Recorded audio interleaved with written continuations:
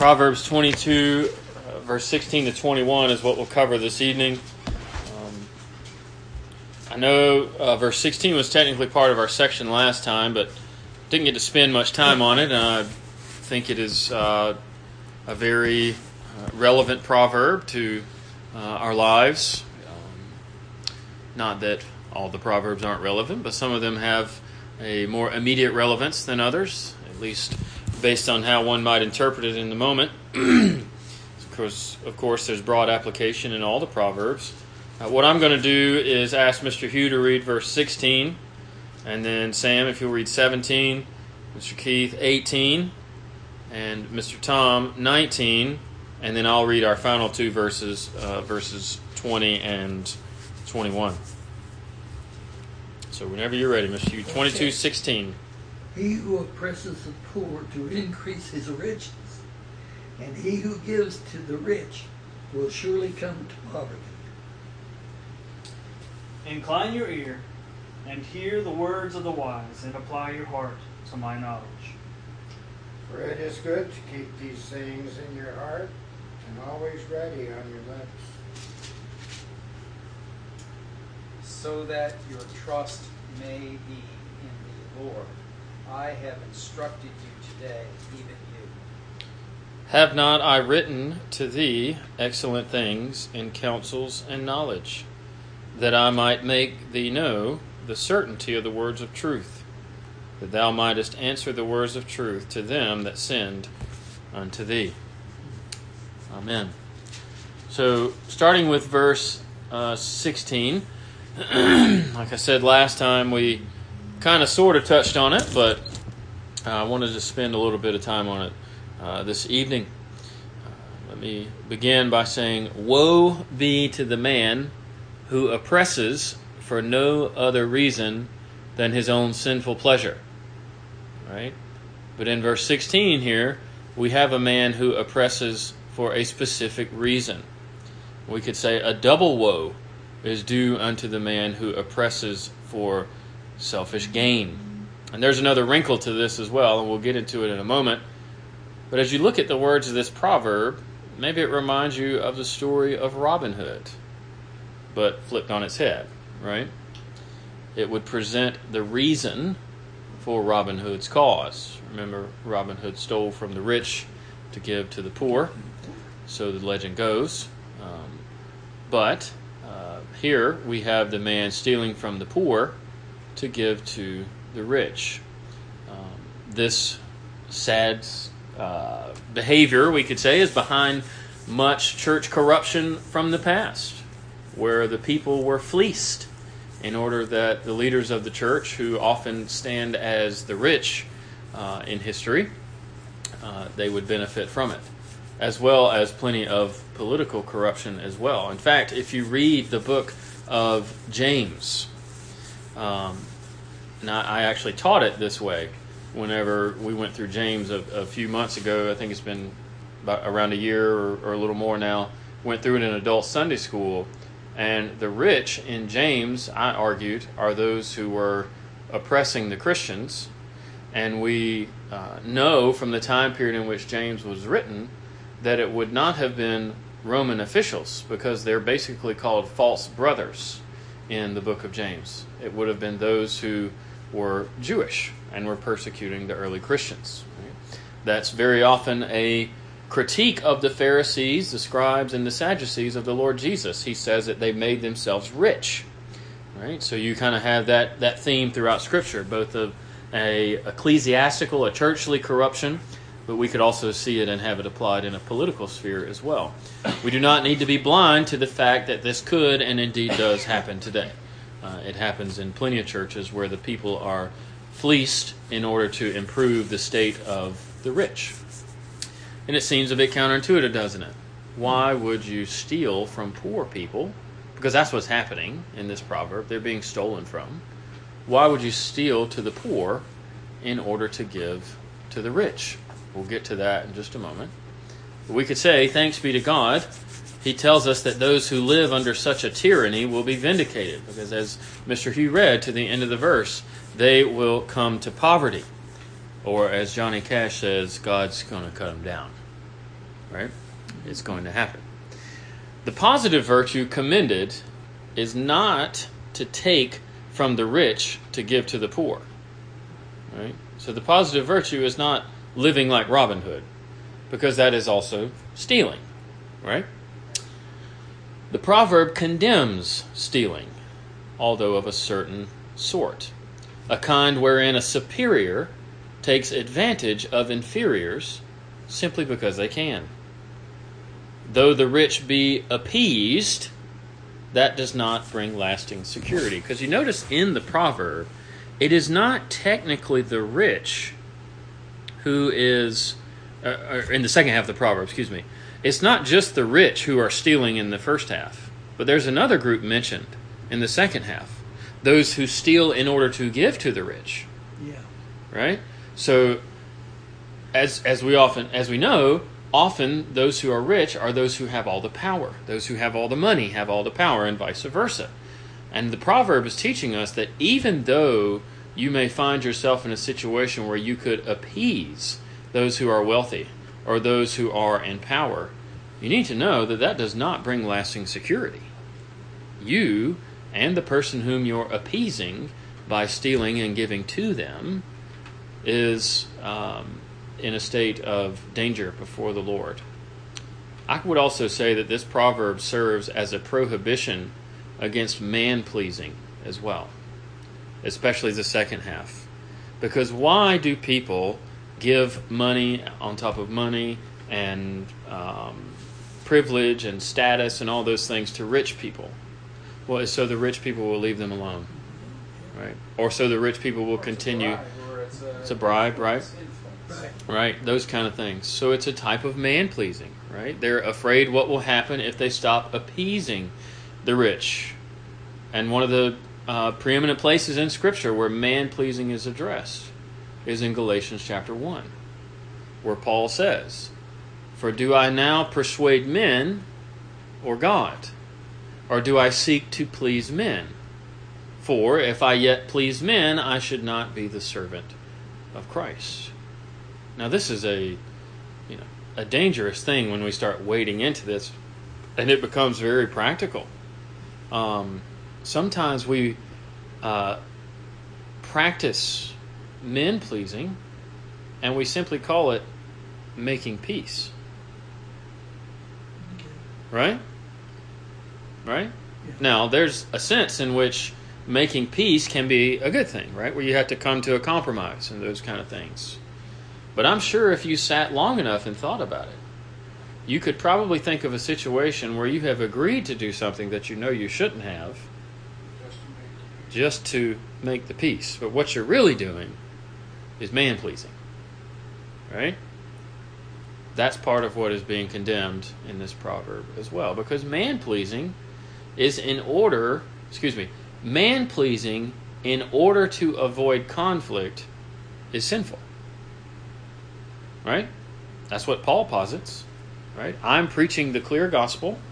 Remember earlier in Galatians 1, he says, even if an angel comes to you and tells you a different gospel, you consider them to be accursed. Like, no, don't believe anything else because you've received this message directly from Christ and through us as sent apostles. You hear a different gospel, those people are accursed. He's not come to make peace with it. Right? Same idea here. We're not to appease those who might come. Right? We're not to make nice with those who would offer us things. We're not to make nice with those who are over us, who have power in order to manipulate us, right? Because that's what they're doing. Man-pleasing in order to avoid conflict is sinful. We must be truth tellers, or this proverb teaches that we will come, as Mr. Hugh read, to poverty. Because, be honest, what we do in man-pleasing is we do it for the long run, right? We do it so that things will work out better in the long run. But what this proverb is teaching is that it doesn't work out better in the long run. You lose the person you're pleasing, and you lose whatever you think you're keeping. Now, we need to remember this when we deal with our wives. Right? So I was just thinking. Yeah. We need to remember this when we deal with our wives. Yes, we deal with our wives in gentleness. But the husband is called the head of the house. That doesn't just mean he's the last vote. Right? doesn't just mean he's the tiebreaker, right? It means he's the leader of the home. And so often, especially in the world that we're in today, you love your wife by letting her get her way, even if she's wrong. Happy wife, happy life. Happy wife, happy life, man. Right? Which is just saying if Mama's not happy, right. nobody's happy. Mama's not happy, nobody. I mean, I grew up under that mindset. Yeah. Like I heard that all the time. Yeah, and just think about it for just a moment. Not saying that women are the only ones able to do this, but because we're husbands and men, we can frame it this way. A happy wife, because she gets her way, does not necessarily mean that the home is good. Right? It might be quote-unquote good for her, but what this proverb teaches is that both you and her are going to end up in a state of poverty. I mean, not necessarily material, but whatever you think you're gaining from it, you actually lose in the long run. Right? So we have to stand up and make the right call on those kinds of issues. I would also say we need to remember this in dealing with our children. Because our children, it's cute when they're babies. But when they're starting to get out of the toddler phase and they become young children and they become teenagers, we lose sight of how they're manipulating us. Right? Oh, she's a daddy's girl. Right? Or that's a mama's boy. That kind of thing. It's the same idea. And, the verbiage, you might say, that comes with this is, well, I want my child to know that I'm there for them as much as their best friend is. Or I don't want my children to view me as an enemy or whatever the case may be. As if what God has given us to be to our children is a friend. We're not. Right?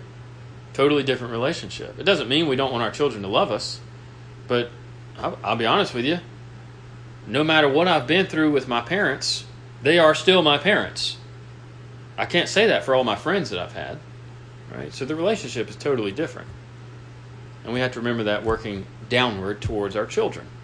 That we cannot let them manipulate us.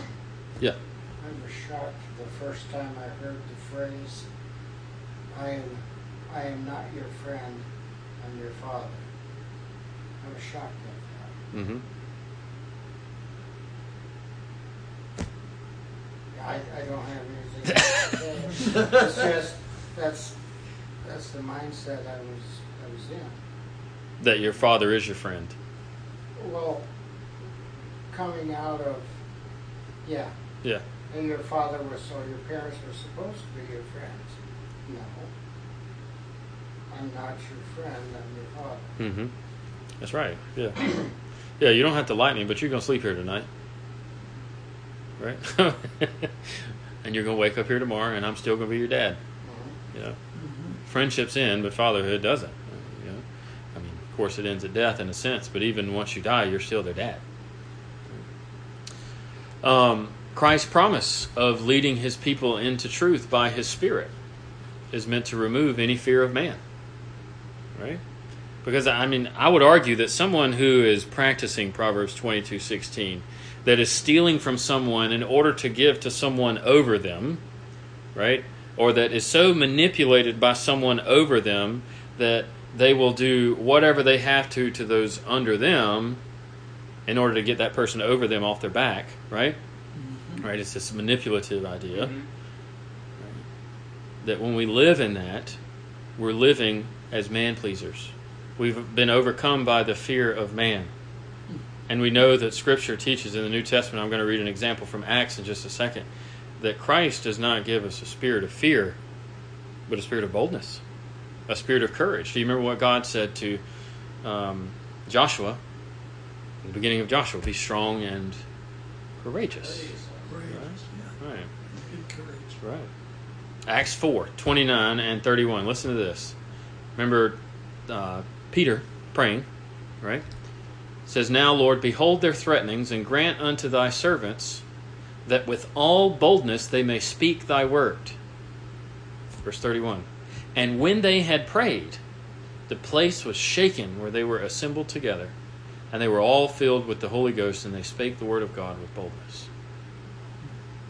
The book of Acts, the temptation that the apostles themselves faced. It's called the Acts of the Apostles for a reason. It's a history of the early church work, early work of the church, however you want to phrase that, of the apostles. And they understood the dependence upon the Holy Spirit. And we have to have that same thing.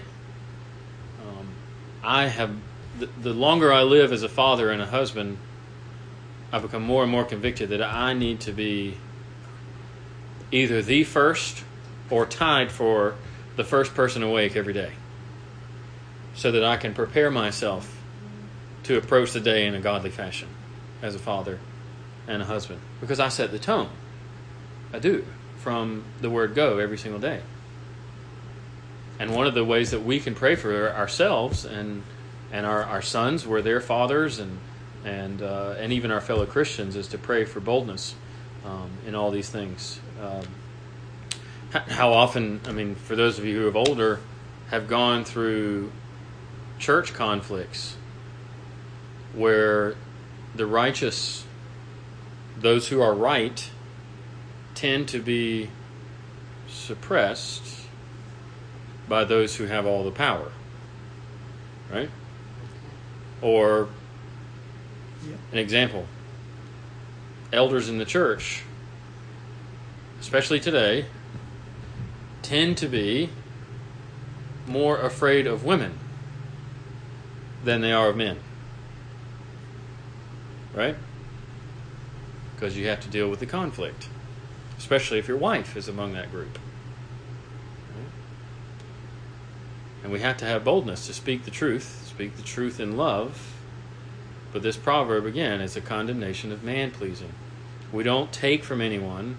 Let's put it even more basically. We don't turn from righteousness in order to appease the wicked who are over us. Right? Because that's part of what this proverb is getting after. In verses 22 and 23, you have the same idea. We didn't read this, and Lord willing, we'll get to it next time, but it speaks to the same theme as verse 16. It says, "Rob not the poor because he is poor. Neither oppress the afflicted in the gate, for the Lord will plead their cause and spoil the soul of those that spoiled them." So the Lord is on the side of the poor, the text says. Right? And we have to be wary of that. The Lord will plead the cause of the afflicted and spoil the soul of those that spoiled them. So not only do we become ultimately impoverished, but our souls are in the crosshairs of God Almighty if we practice Proverbs 22:16 and its implications. What a warning, right? And then in verses 17 through 21, did anybody have anything on verse 16 you wanted to talk about before I move on?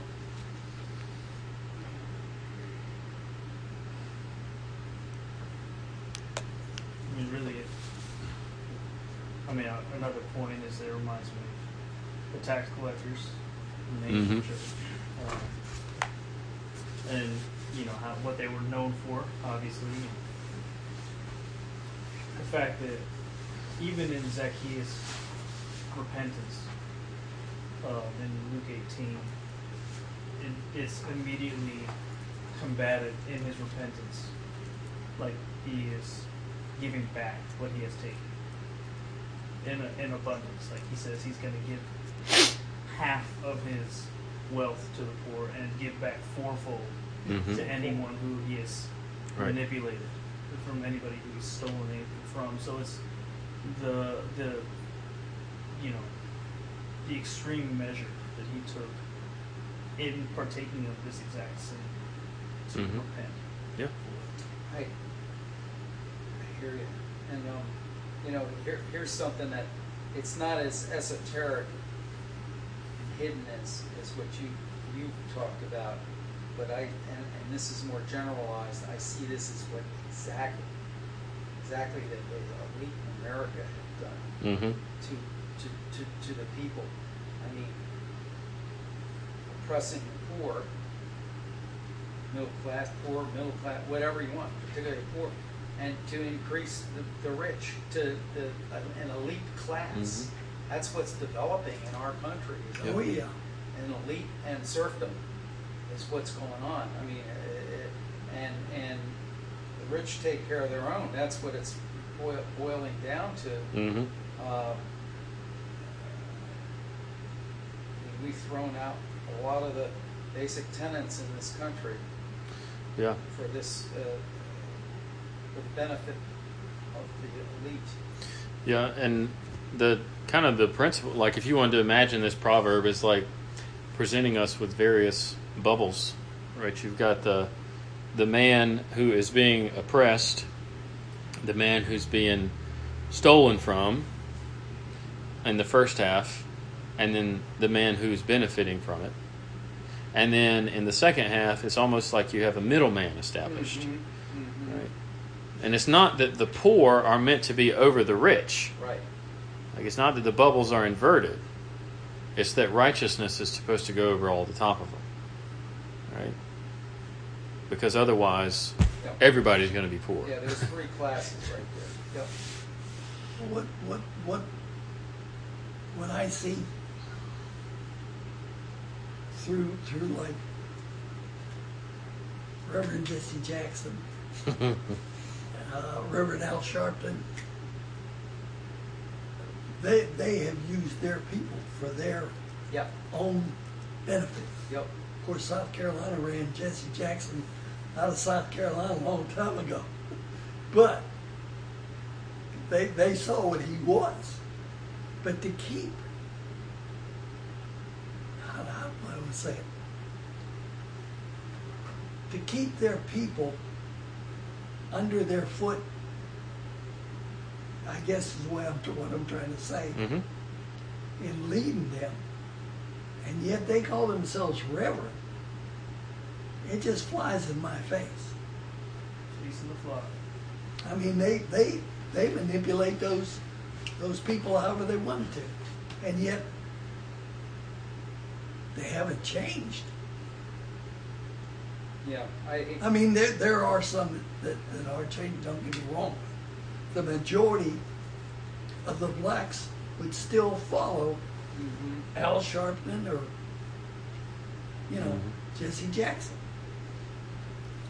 And look where, and again, That's why I don't want to. that's Mm. taking a political view, taking a look at the politics in the country.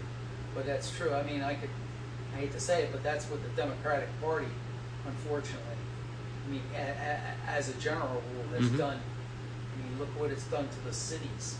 Oh yeah. Look what abortion. Why abortion?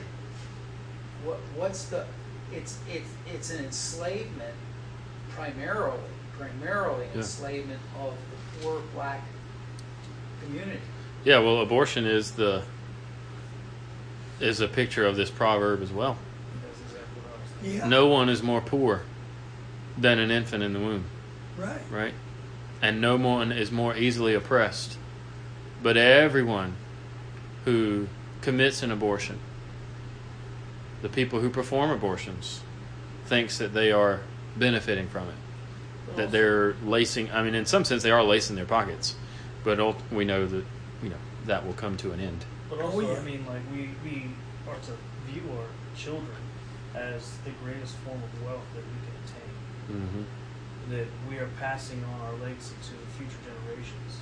Mm-hmm. And so, by oppressing the poor, by placing, say, Planned Parenthoods in the most oppressed and the most wealth-ridden areas of our nation, like the most impoverished. Mm-hmm. Ultimately, what you're doing is you're taking away that generational wealth from these people. Yeah. No, I mean, you're reminded of the words of Christ, where your treasure is, there your heart is also. That's true. Because this proverb is showing us that no matter how much wealth you accumulate, it ultimately means nothing. No. Vanity of vanities. Vanity of vanities. Right. Well, just like this situation with Hunter Biden and that illegitimate child that he had. Okay? I mean, I just can't understand him denying that that's his child. Yet he supports it. He supported the woman. Is that what Biden is doing now, saying it's not his son? Well, kind of like. Oh, okay. I hadn't seen that. Just Wouldn't be acknowledge- surprised, though. Well, he named all his other grandchildren, never named this other 4-year-old little girl who was Hunter Biden's, Right, love child. right. And Oh, I see. and so he disavows, effectively disavowing. Mm-hmm. Right. But that's But I mean, grandchild.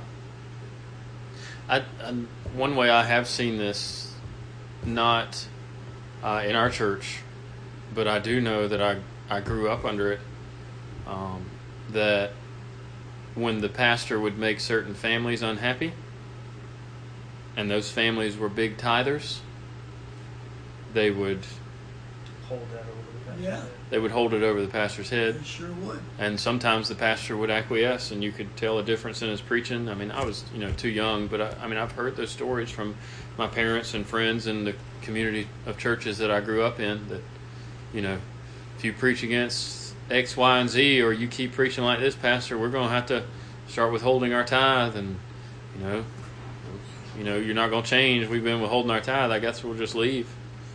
And you got 2 or 3 generations in the church, and that's a smaller country church, Right. or a church our size or whatever, and you're going to risk losing, 15, 20 people, take a cut in your salary. I mean, all those things you can. I'm not saying it makes like it's right to do, but pastors are put in that situation a lot more than we would like to know. It's just true. that's why the pastor probably needs to be at an arm's length. As much as you don't want to be, in some senses, maybe I'm using the wrong word, arm's length, but you need to be constantly calling a spade a spade. Oh yeah, for sure. And, Don't ever let the people get comfortable. I mean, correct. No, I mean seriously. I noticed. Now, I like to listen to RC, obviously, and he just like I like last Sunday before church. I would sit down and eat my breakfast and listen to it later. I heard him do this before. He says whatever he's talking about, blah, blah, blah. and I would venture to guess. I would venture that there are some here today who are not saved, who do not know the Lord, and who are fighting him every step, whatever the passage that he was in, and he does that. He's made that clear throughout his sermons. You can hear that theme. He never. Even in a big church like that one, at the flagship church of the denomination, I don't know, can I call it that? Well, they weren't. They haven't been in the PCA until this year. They're joining the PCA now. R.C. Sproul's church was independent. His whole ministry in Florida. I didn't know that. Yeah, they're joining the PCA this year. Well, he never Northern let them Missouri. really. So it was an independent reformed. So, but he never let them get. You could tell he never let people get comfortable. Yeah. With, I mean, not him as a trying to reach out, but you Yeah. know, This is one reason it's so important, too, for pastors to build some, what's the word? What's that book by the Arabic guy about the economics, where you're not vulnerable? Anti-fragile, yeah. Where this is kind of a more recent term, but how pastors especially, and men with important jobs, but jobs that place them in places where they could be easily manipulated, how important it is for them to be anti-fragile. And basically what fragile is this idea that, your livelihood depends on you having that job. So any threat to that job, because of the financial dependence you have on it, you're probably going to acquiesce to it in order to keep that financial stream coming. Therefore, anti-fragile is to where you are not dependent on that financial income so that you can actually work and live according to your conscience. And pastors are just one example of careers that often come up when you start talking about that. Because, I mean, you could, especially the way seminaries charge and how much student debt so many men have when they come out of seminary. That's one reason I chose Greenville, because they have this goal to send you out with no student debt, and that's how I graduated with no student debt. But, I mean, you think about it, a pastor comes out of seminary, he's got a couple of young kids and a wife, and he goes into his first pastorate, and he runs into these cranky folks that don't like preaching like that, or committed biblical exposition and those kind of things, and they say, Pastor, you're being a little too rough, or something like that, and he says, okay, well, I'll lighten up, because he doesn't want to lose his job, and then he's preaching against his conscience week after week, and probably. I mean, maybe he is being too hard sometimes. It could be the case, but normally it's not. Because I've never heard a sermon that was more offensive than the sermons that Christ preached. I was about to say, just imagine them saying that to Ezekiel. Right, or John the Baptist. Yeah. Right. I mean, it's just. So yeah, that's. Yeah. If you have sons that are planning to go into any career field really, but especially one that is known for not being overly well paid, where they're going to be even more dependent on their income than others, you need to prepare them to be financially anti-fragile, to where they can establish their own living in some other way. I've never faced that, but I could imagine where that would be difficult if I had a situation where I had a group of heavy tithers telling me they were upset with me and I need to tone down my preaching or something like that, where I could feel that temptation. You had it happen? I have not, but I could understand somebody in a situation like mine where the temptation would arise if they were put in that circumstance. Well, that's part of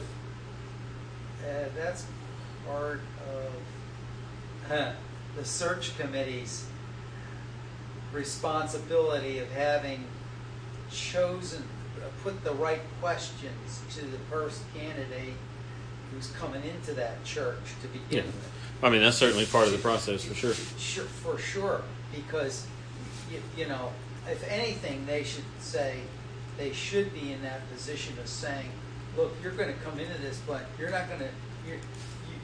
We want you to tell it like it is.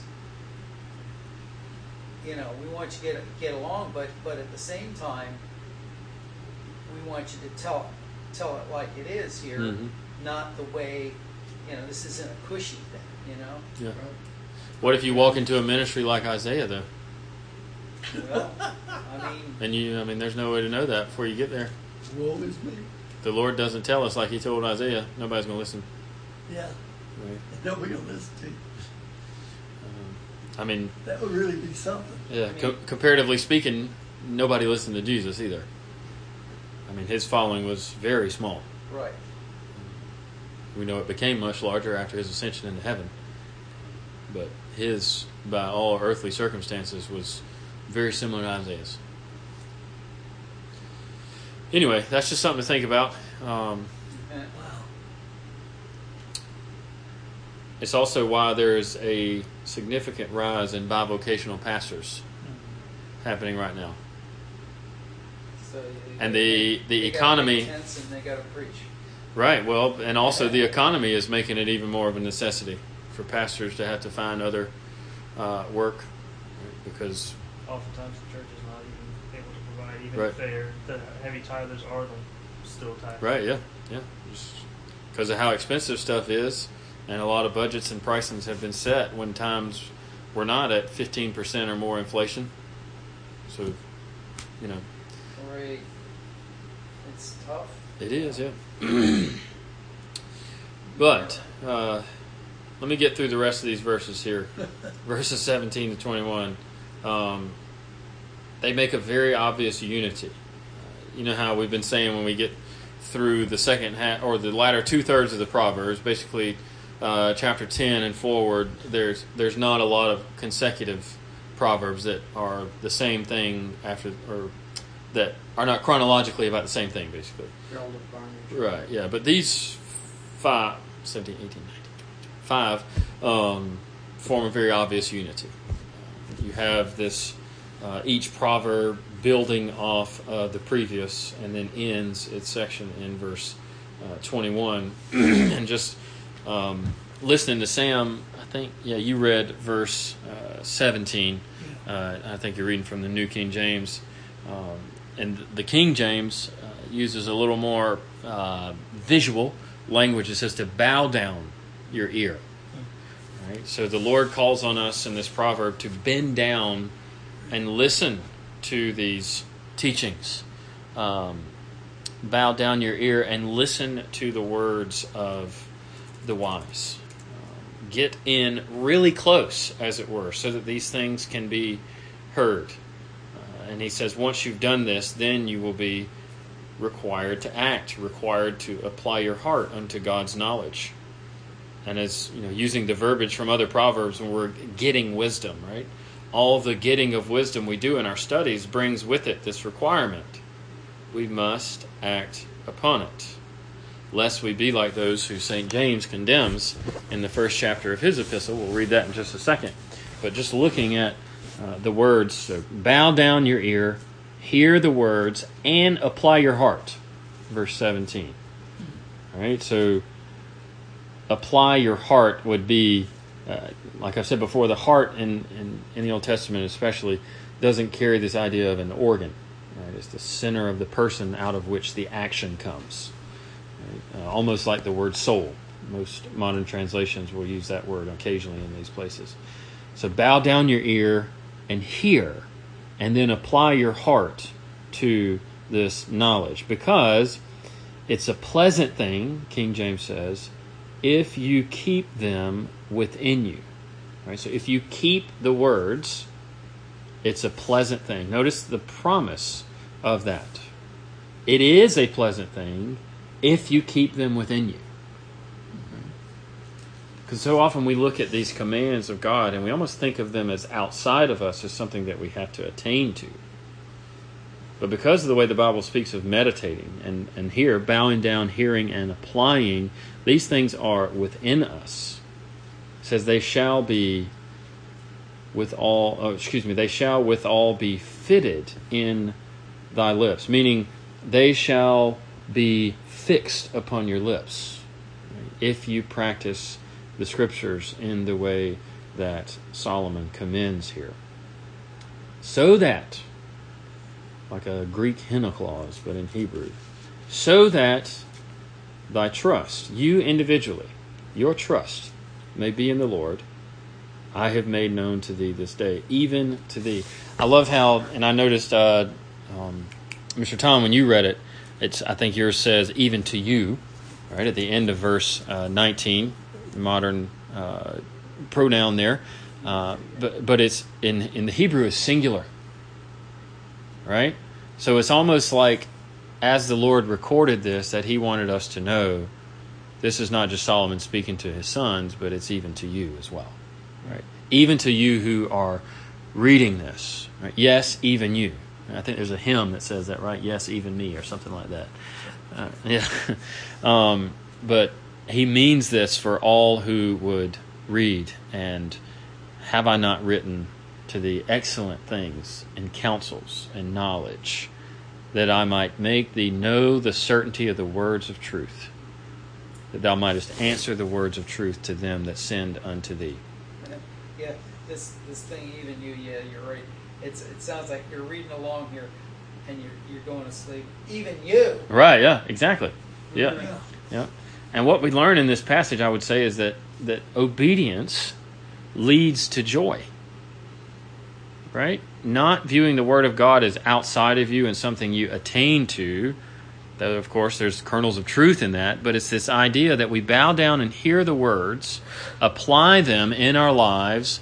It's a pleasant thing, God says, if we keep them within us, within ourselves. And because of this, they will be fitted or fixed upon our lips. And why do they need to be fixed on our lips? Well, because at the end of verse 21, he speaks of those who would send to us and ask us for wisdom, right? So that you might answer the words of truth to those that send unto you. I know there's various ways that that's translated in verse 21, but that's one of the more literal renderings. Right? Solomon tells his sons, including us, that he gives these proverbs that our trust may be in the Lord. He says that he has written excellent things in counsel and knowledge, actions to take, instruction to heed, in order that we might be abundantly sure. Notice he says that over and over again, that you might be sure, that you might know, that your trust might be in the Lord. This is why I've written these things. And it's framed around hearing and applying. He says, and also when the occasion comes that we would be summoned for words of truth, we'll have something to say. What a purpose of the Bible to consider, isn't it? The words of Scripture are given that you might have something to say. That's the conclusion of verse 21. And as I promised, I would read to you from James chapter 1. You know James's famous warning about being a hearer only. He says, "For if any be a hearer of the word and not a doer, he is like a man beholding his natural face in a glass. He beholds himself and goes his way, and immediately forgets what manner of man he was. But whoever looks into the perfect law of liberty," which is by implication the glass, "and continues therein, being not a forgetful hearer, but a doer of the work, this man shall be blessed in his deeds."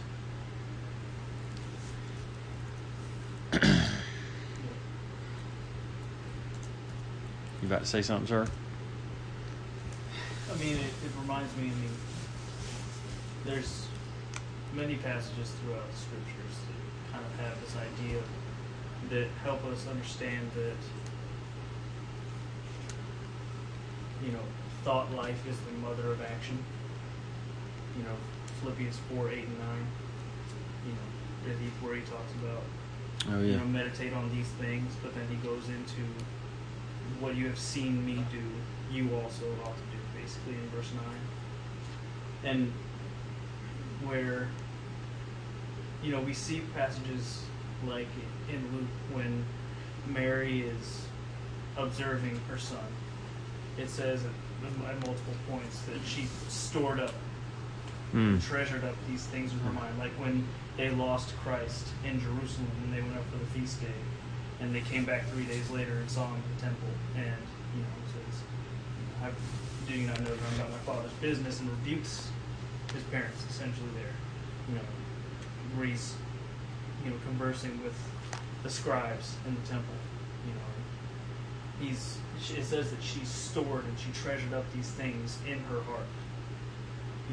And it's where when we read the word, it's not as if we are to read it and then just let it data dump. Mm-hmm. We are to think about it. We are to meditate on it. We are to store it and treasure it up in our hearts, so that way, like it says there, where that you have the words of truth, but even 1 Peter 3:15, right, where ought to be ready to give the defense for the faith that is within you, right? So how are you preparing yourself to have those words of truth, or to be prepared to give a defense? Is by storing up, treasuring these things in your heart, by actually knowing what your faith professes, with our rule of faith, which is the Scriptures. Right. Yeah, you remind me of apologetics talking about that. Yeah. 1 Peter 3:15, and Mr. Tom, you had asked me to do those lectures on apologetics, and I know they were a bit heady in some ways, but part of my intent in doing that was to give way to another lesson that I have not yet been able to give. But it would be this idea that what most people think of as apologetics, one, is not really apologetics. But two, quite frankly, what I think would be most adequate today, and what the Scriptures commend to all of us, like in passages we just read, is that one of the best weapons we could have, or we could say the best weapon we could have, is simply to be familiar with the Bible. Right? That because, apologetics ultimately is for the purpose of evangelism. It's not a philosophical argument where we make ourselves look smart and then we can brag later on our podcast about how many debates we've been in. Right? The purpose of apologetics is to persuade people to faith in Jesus Christ. And because we live in an age that 99.95% of the people that we engage with on a regular basis who are not Christians are operating off of insane presuppositions, crazy, nonsensical conceptions of Christianity. Simply knowing the Bible and being able to say, well, no, that's wrong and here's why, will go a long way, I think. I'm about to... I think of that, Paul talks about, what is the passage, so that the man of God, something like Thoroughly equipped for every good work. Equipped to handle, help me, I was just looking, trying to see. 2 Timothy 3:16 Okay. and 17. Yeah, read. All Scripture is given by inspiration of God and is profitable for doctrine, for reproof, for correction, for instruction in righteousness, that the man of God may be perfect or complete, thoroughly furnished unto all good works. Yeah, and that's probably where people have, like you say, familiarity, probably memorizing something that I don't do enough of, and that is memorizing Scripture. Mm-hmm. That probably alone is probably to be able to memorize. I mean, that's a real important thing. Again, I do it by, stuff like that verse right there. I remember the fragments. Yeah, right. I remember the fragments, and I go to my. Sometimes it's bad because I can't remember, but I'll try to get the concordance or try to see. It's easier when you got a computer these days to be able to pull that up, but to know these things just like that. And I think, and maybe if we lived in a different age, then technical, complicated apologetics could be more useful. But because we are basically entering a time that is more akin to paganism than it is anything, the Bible will, quite frankly, do just fine. Yeah. Right? I'm about to, kiss off the red pill boys real quick, but the FBI, like with their fraud division, right? What they do is they study real checks. Real what? Real checks, right? They actually take the actual, like an authentic real check, and they study all the ins and outs of it, where everything is, the particular numbers that are on it, the placement, what type of ink it is, what type of paper, whatever, right? The different stamps that are all over it, hidden watermarks, everything about it, right? Everything that is on an authentic check, they know all the ins and outs of it. They're not studying all of the different ways in which a false, a false check might be forged, right? They're not studying, somebody took the ink from like a stamp kit in, Family Dollar or something like that and used this particular like military stencil kit or whatever.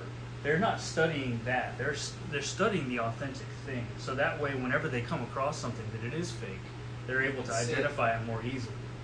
And so we have the scriptures. We have the Word of God. And when we come across something that we know is contrary to what it states, that ought to be, this is the litmus test.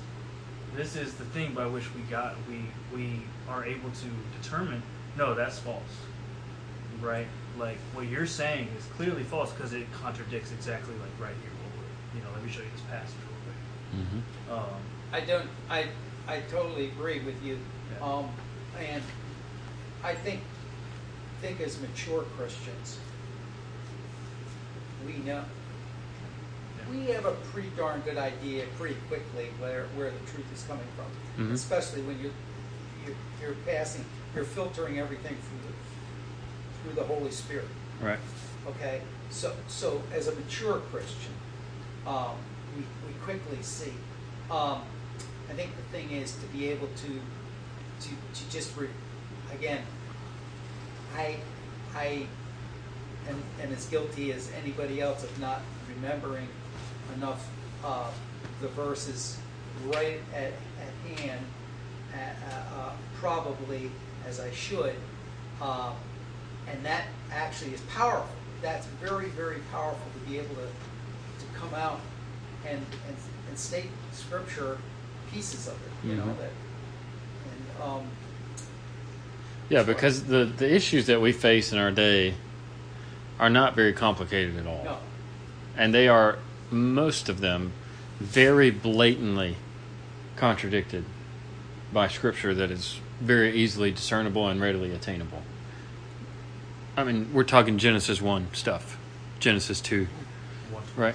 Right. I mean, that's just right there in the wheelhouse of the very first few passages you read as a Christian, right? Even if you become a Christian later in life. I mean, you know that Genesis 1 is about the creation account. Whatever you think about the length, whatever you think about the length of days and whatnot, right? You may not have an answer for that, but you do know that in the past, the beginning of time, God created Adam and Eve, man and woman, right?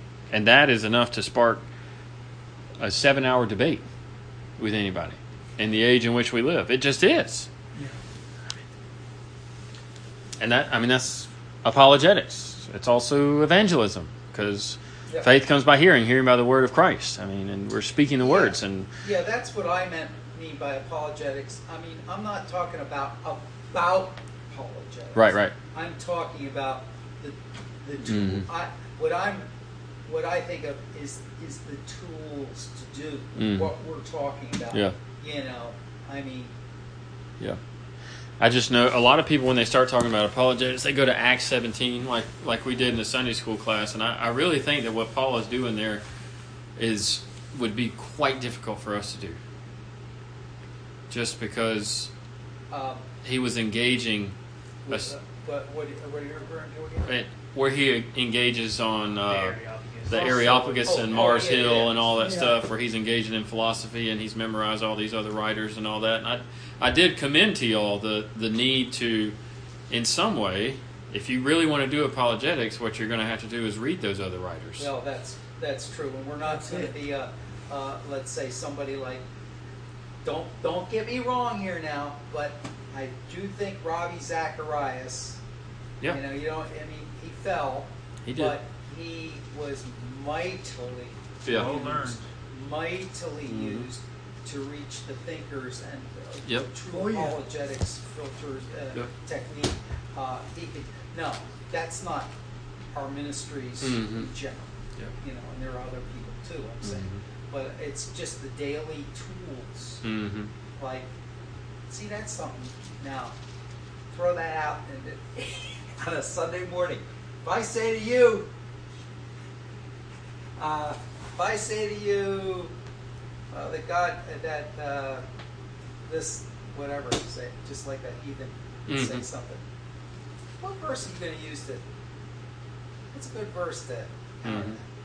That'd be I would also, going back to a little bit of what you said earlier about scripture memorization, while it's huge and it's helpful, very important, I would also say that just understanding general concepts of what the Scripture has to say, rather than focusing on, I need to get every single word properly right in memorization. As long as you're able to regurgitate really what the form of what that passage is saying. You're paraphrasing. Yeah. Mm-hmm. Yeah, like, and you're able to relay that to another person. I mean, like that's enough. I mean, I would say, like, the form is what matters of what he's saying, not necessarily the letter. Yeah. There are several good scripture memory programs. John Piper's people have that one good one. I don't remember. I remember I had it downloaded on my phone. Yeah, I can't remember the name of it either, but it gave you, like, you would have a verse every week. Yeah. And it would give you basically a different exercise every day with memorizing the verse, and by the end of the week you'd have the verse memorized. I mean, guaranteed, if you went through all the exercises they gave you. And it would be something you could do literally on the toilet or reading your coffee in the morning. It would take 30 seconds to a minute, and then you'd have another verse memorized. And because Piper's real big on that too, memorizing scripture. Not necessarily for, like, apologetic engagement, but for you to treasure it up in your heart. Right, you to treasure in your heart and focus on the promises of God so that you can live righteously. Yeah. I mean, the reality is, I keep saying it, it's like the fella today, I believe he was a Christian man. He has a different thoughts on the need for formal doctrine written down and stuff like that, but nevertheless, I think we talk, you gotta, it's important. I said to him, us Christians are believers, true believers, are the only ones, think about this, the only ones who have the answer for what are these incredible problems we're having today. I mean, people wonder why. We have the actual answer.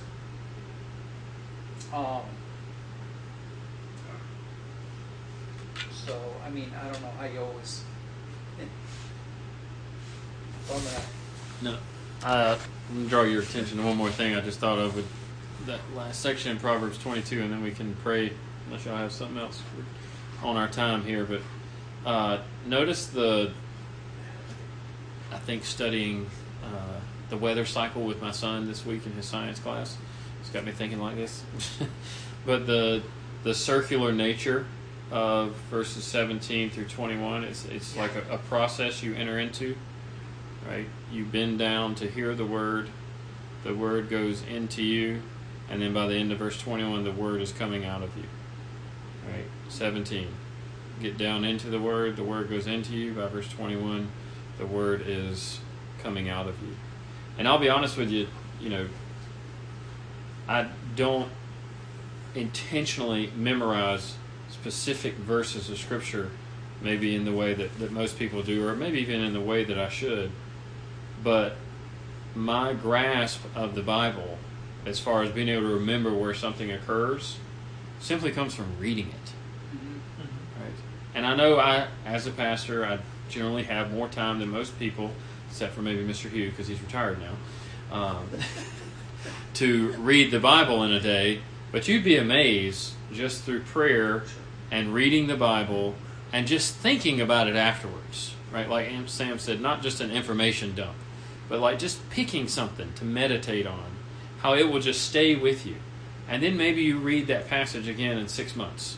Maybe you read it again a year later, or whatever. Yeah. And it jogs your memory. Yeah. And then the next time you run into somebody and you have that conversation and that concept comes up, the Spirit brings it to your mind, and you're like, oh yeah, I remember 1 Corinthians 4, right? Yeah. And it's not rocket science. It's really not. I mean, there are ways to memorize tons of Scripture. There are programs to do that. But there's also just the organic and normal acquisition of Scripture that happens just by reading it a lot. Yeah, and also, just the idea that you were talking about with bow your ear, incline your ear. So that means that, like, there's like a sort of like idea that's happening there where it's like whispering. Yeah. There's like an intimacy, right? Mm-hmm. Lean in. Where lean in Mhm. and hear these words. And who's the one speaking? I mean, obviously there it says the words of the wise. But we also, saw earlier in Proverbs where it's wisdom herself or himself. Right? And when we hear the word of the Lord, when we read the word of the Lord, we're hearing Christ speak to us. Is really what it is. Like there's a book, which I know Trent's read some of at least, where there's this idea that this guy has where Scripture, in a sense, there's a real presence of the Lord in it when we come to it. And so, when we come to the Word of God and we read it, like Samuel, like when you were going through your sermon series in 1 Samuel, where he heard the word of the Lord saying Samuel, and he ran to fight Eli, right? But eventually Eli tells him, next time you hear this word, say, "Speak, Lord, for your servant is There you listening." go. So here, we're like, even you, right? Even you. Even you. So we come to the word of the Lord, even you are to hear and say, "Lord, speak to me, for your servant is listening." So it's that real presence where we actually are in conversation with the Lord. We have to have intentionality, expectancy in our reading, expecting to hear from God. Absolutely. And not just read words. I find myself being reminded of that quite often. I'm reading through Job right now, and Job is a real whiner. I mean, he is. He's a whiner. And not that he didn't go through bad things, not that he didn't have real questions, and anyway, to pay attention, to be intentional in what he is saying, what the Spirit has laid down that he is saying, takes real work. So it's an intentionality. For us, to me, it's not worth a whole lot to just read the words.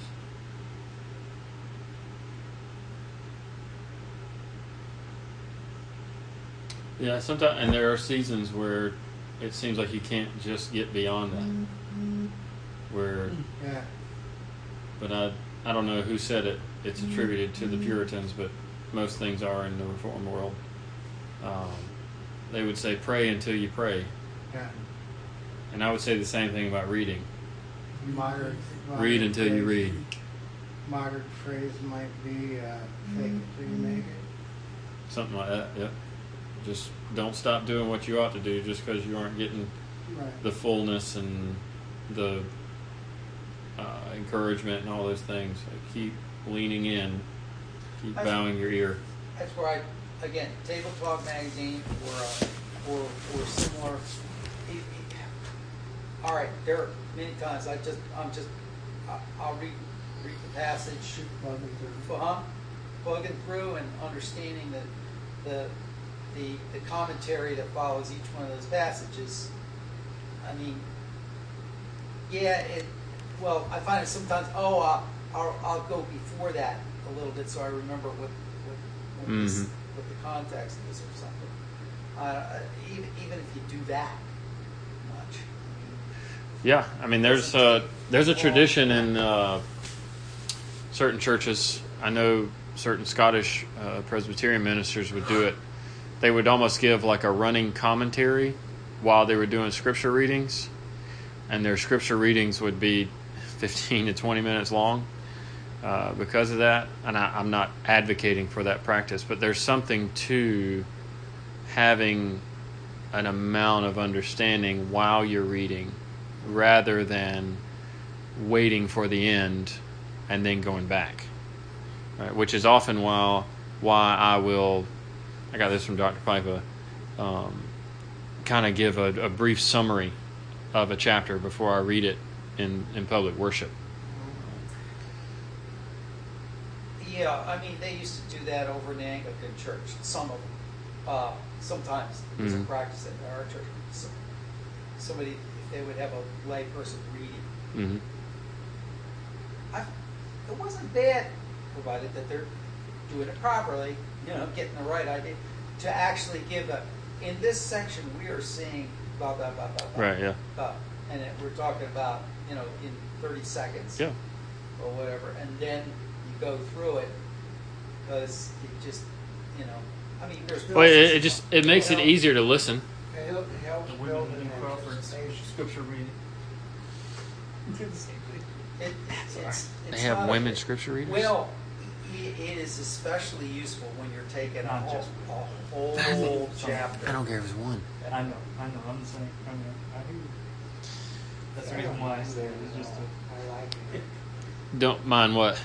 Listen, I don't mind it, and I actually like listening to long sections of the scripture. Oh, yeah. good thing you in the church you are, because Trent be reading like 74 verses every week. I did a few weeks ago when I preached. How many complaints have you received? None. There was one when I read from Numbers, and then read, I think it was it was either Easter or the week after Easter, I think it was. It was like Numbers 16, and then I read like 20 verses from John 20 or something like that. And it was 50 verses in Numbers. And then I was thinking about the length of my sermon afterwards. I was like, well, I guess it wasn't so bad. The majority of that is 70 verses that I read, which takes about 10 minutes. I mean, because I try not to read too fast. You have a good pace. Yeah, I think so. Because it's your pace is the same as what my mind works. yeah. When one of our professors told us that we should read so that children who are learning to read can follow.